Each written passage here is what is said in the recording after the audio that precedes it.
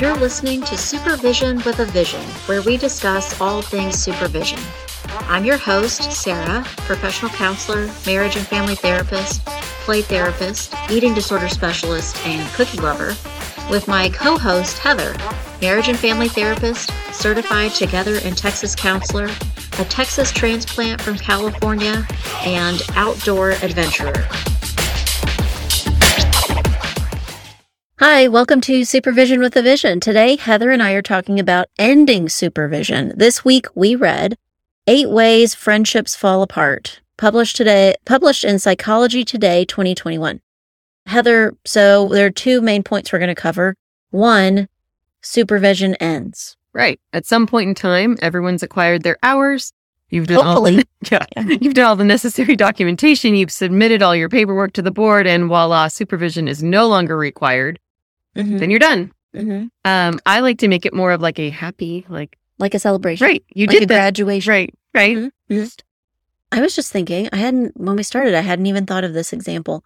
Recently, in all of the many Facebook groups that I pay a little attention to, someone posted that they, as what they felt like very seasoned counselor, 15-ish years under their belt, asked for consultation, supervision, support around a topic, and felt like they were really shamed for it. Oh. And felt like, gosh, I thought that's what we were supposed to do with each other, is learn from each other, reach out, ask questions. And this person felt like they were in trouble or being shamed for it, or told like, why don't you know that? Right. Yeah. You can't have questions. You've been doing this for a long time. So I think our formal supervision ends. Right.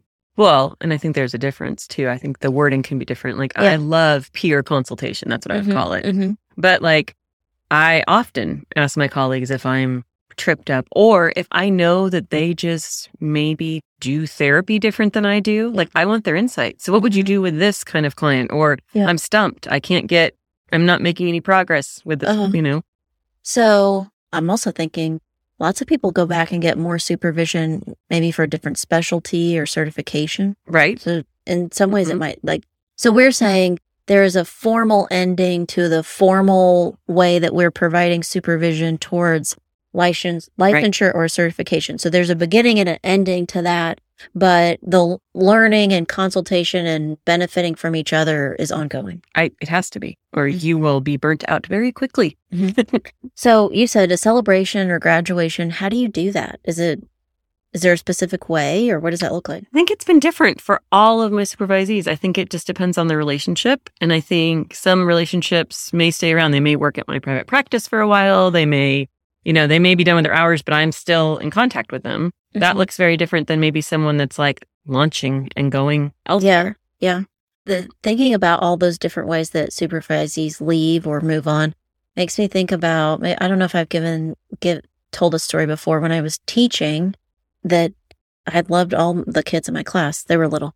The principal came to my office my room, just being supportive. And is there anything I can help with? And how are things going? She was really good. And she sat in this little tiny kid chair while she talked to me. And she said, every year that I've taught, there's always a kid in my class every single year that just kind of irks me or drives me nuts. And I thought, this lady can read my mind. How did she know? Oh my God. Is it written on my face? How does she know? But I think that that's true about supervisees also. Right. That some of them I'm miss or think about, or they're going to be gone. My week's going to be different now. Right. And I also have some that I think, we made it. We did it. We wrapped it up. Yeah. So do you think, is that true for you? Do you have some that you look back on and you think, oh, that was fun, or oh, well, that was enjoyable supervision, and others that you think, oof. Right. We barely made that. We got that done. Yeah. Let's get that signature on that paper. Right. There's been a couple that I've been actually twice this has happened, where they've really almost done with their hours. Maybe they have 100 left or 50 left. I mean, we're talking really close. And it seems like that last 50 takes longer than all of the rest took. And you're just you're kind of okay, are we, what are your hours now? Are you sure you're counting? Can I see that spreadsheet, please? Yeah. So then what about the ones that you really enjoyed and you think, oh, I'm going to miss seeing them each week or miss having that contact. I mean, I leave the door open, of course, because I hate goodbyes. You know that. I don't do goodbye. But I think it is more of a like, leave the door open. If you need anything in the future, please reach out. Maybe even invite them to do something. Like if I'm going to go do a training on something or go, like, hey, you want to meet up there? That would be fun. One of them in particular, one of my very first ones, actually, she lives over in Fort Worth. And so we have very parallel lives now. She's been a counselor. I mean, she's been fully licensed for probably 5 years. But I don't our paths never cross. Yeah. And just recently she reached out and she's like, hey, I'm going to this training in person. Like, do you want to go to it? And I was like, oh, I hadn't really considered it, but maybe now I'll go. Oh, that's interesting. So are people doing in-person trainings? Just a few. Well, it's popping up. I bet they'll get shut down before we. Yeah. True. That's too bad. Yeah. I have something like that they email me and ask questions, or I wonder, try and keep up with what they're doing. Mm-hmm. Yeah. Heather, sometimes someone decides to end supervision. Mm-hmm. We left that kind of open-ended who that someone could be. Right. I have done it both ways. I have ended supervision because I was not the correct supervisor for that person. And for whatever reason, they were not able to see it. Mm-hmm. But I've also had supervisee, actually someone I'm still in contact with now that they're fully licensed, left because they were going to do a specialty that I am not in. So she did the first maybe 1,500 hours with me, somewhere around there. And then was like, I really want to do more of this. And so she... Mm-hmm. Do you mind me asking, what did she want to go do? She got fully licensed or fully certified in EMDR, and she wanted a supervisor that could do that with her at the same time. Oh, well, that makes sense.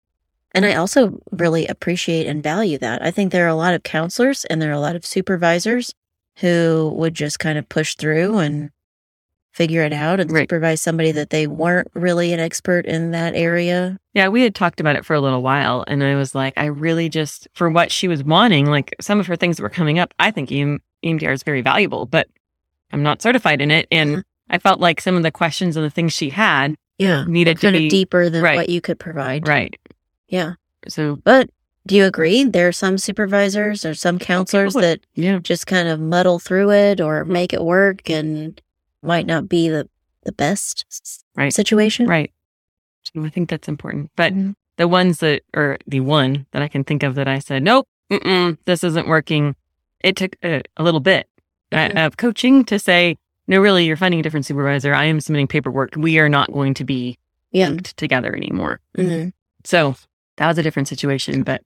Well, so I think you're saying the first example you gave was you both agreed. Mm-hmm. And then the second one was you thought this was important and you had to kind of drag them into seeing it or agreeing with you. What about, have you had anyone who just said, yep, I wanted to switch supervisors? Haven't. Have you? I don't think I have. I did, as a supervisee, decide that I was going to change supervisors.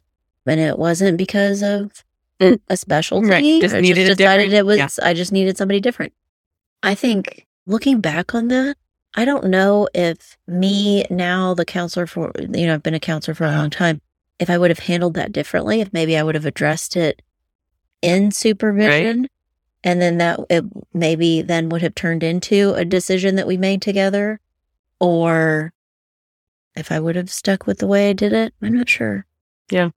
I have had supervisees. Let me think. If I've had a supervisee that we agreed together, I don't know that I've had one that I think we really agreed together to do that, to make a change. Yeah, I can't think of it. I'm trying to imagine maybe somebody moving would be a good reason that you end up changing. Or,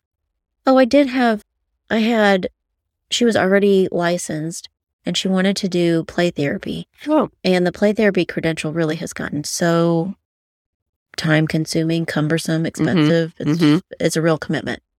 And she started doing it and was really interested in it and really wanted to make it happen, but life happened. Yeah, and it just didn't fit to job change a little bit and a baby, and she went, okay, I'm going to have to come back to this.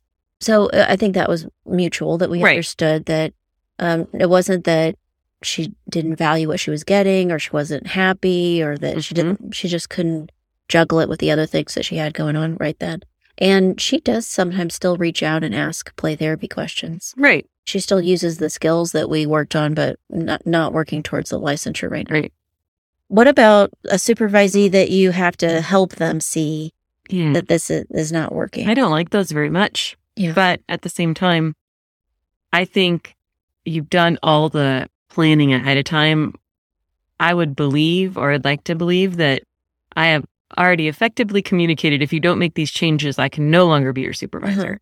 And if they continue to not make those changes, then it's not appropriate for you to stay their supervisor. The one case in particular that I had to stand my ground on was she was wanting to count hours and stay in a position at work that was not counseling. Yep. So those hours don't count as counseling. And I'm okay with staying your supervisor if you're going to get clients and do counseling, but this is not. And so that was she didn't agree eye to eye. And I explained that if she explained it to any other supervisor, that was not yes, I understand that you're working those hours, but you're not doing therapy. So. Yeah, I do think you could probably find a supervisor who would do anything. Sign off on some of those, if not all of them. But also, I mean, then we're saying, but it doesn't have to be you. Right. It doesn't have to be me. Right. I don't need to be do a different kind of supervisor. What if I was thinking, that I just completed a supervision refresher course. And I was surprised at least this person's kind of spin or take on it. They are writing a ton of remediation plans. Yeah, it seems to be. I'm not doing that, but it seems to be a trend that is more popular. And I think, it made it feel like these remediation plans are not life or death. Right. That they're writing them often enough or creating them often enough that they are, some of them are more serious or more kind of a final warning kind of thing, but others are less serious. So then it's not as drastic a measure if you write a whole bunch of them, create a bunch of them. Right. But you're saying not for you. Yeah, not for me. It's not my... I've thought about it. I feel like sometimes supervisees that I ultimately end with, without completing their hours, I wish that I had been more formal in some of that communication. Yep. So maybe I would I'm considering using a remediation plan more often. Right. And the people that you did ultimately end with, did you ever use any remediation plan? Only as I got to the very end, probably the week before we terminated, because I knew it needed to be documented and put into place. And I also knew she was not going to agree to it. And so it was more of like a formal document to say, sure, this is what I've asked of you. Okay. Will you agree to make these changes? So if Heather ever writes me a remediation plan, no, it's coming. Yeah. It's the end is near. Yeah. I think I've written one that I felt like very formal, very serious, and because of what I included in the plan, the steps that I was asking, I gave a lot more time. Right. You're asking, right. But I think I also knew that they weren't going to agree to it, and they didn't. They ultimately didn't. Right. And so then it was also for the sake of documenting. This is what we said. Written down. Documentation is everything. So then what do you do with that? If you were to create a remediation plan and everybody decides this is it, you didn't do the remediation plan, this is what we said we were going to do, so now we're going to do it. And where do you keep that?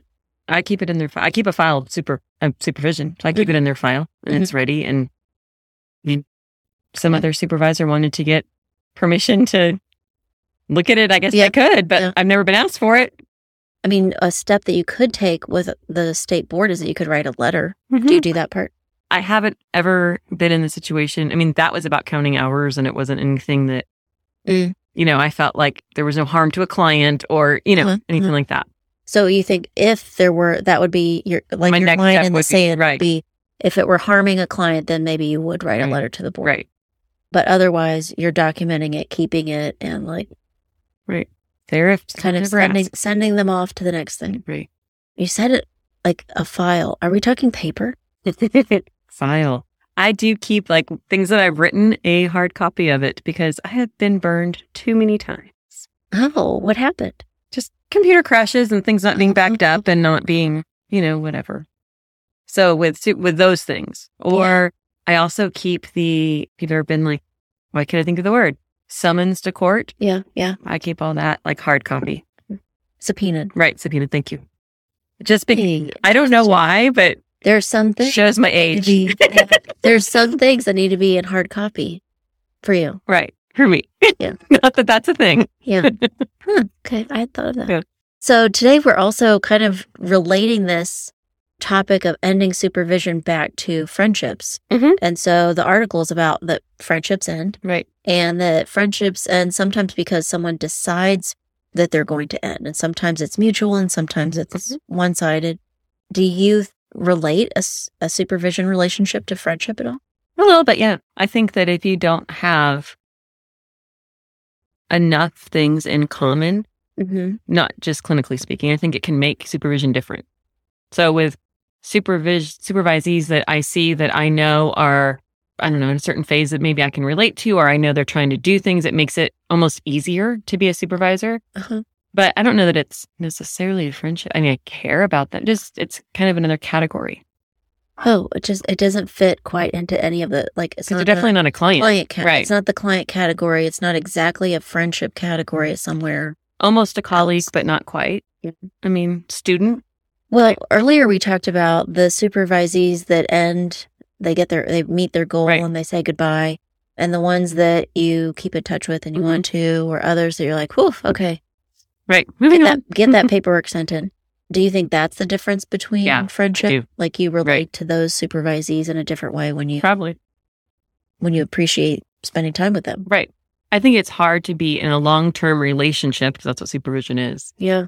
With anybody if you don't actually enjoy being around them. Yeah. There has to be some level of like you're enjoying what you're doing. That, we've talked about it before in different episodes. I don't know that I definitely didn't always think of it this way when I was talking to supervisees and kind of screening or helping them to screen me. I don't know that I always thought this could be like a 5-year commitment. So let me think about it through that lens, that we might know each other a very long time. And do we want to know each other that long? Have you ever had a supervisee use the full amount of time? I think I have one currently using the full amount of time. Yeah. That it hadn't happened to me. I think maybe that's what changed my thinking about it. That I just coincidentally have had a couple in the last couple of years, handful it feels like, that just right up till the very end used all that time. And it does. Yeah. It's a big commitment. Right. So maybe similar to a friendship, but a little bit different. Right. Okay. Well, thanks for listening to Supervision with a Vision. We'd love to hear your feedback, and we'd love to hear about any topics that you're interested in us talking about. Thanks. You've been listening to Supervision with a Vision. Head on over to iTunes to subscribe, rate, and leave a review. Be sure to check us out on Facebook and Instagram at Therapy Academy to join the conversation and get show notes. We'll be back next week with more Supervision with a Vision.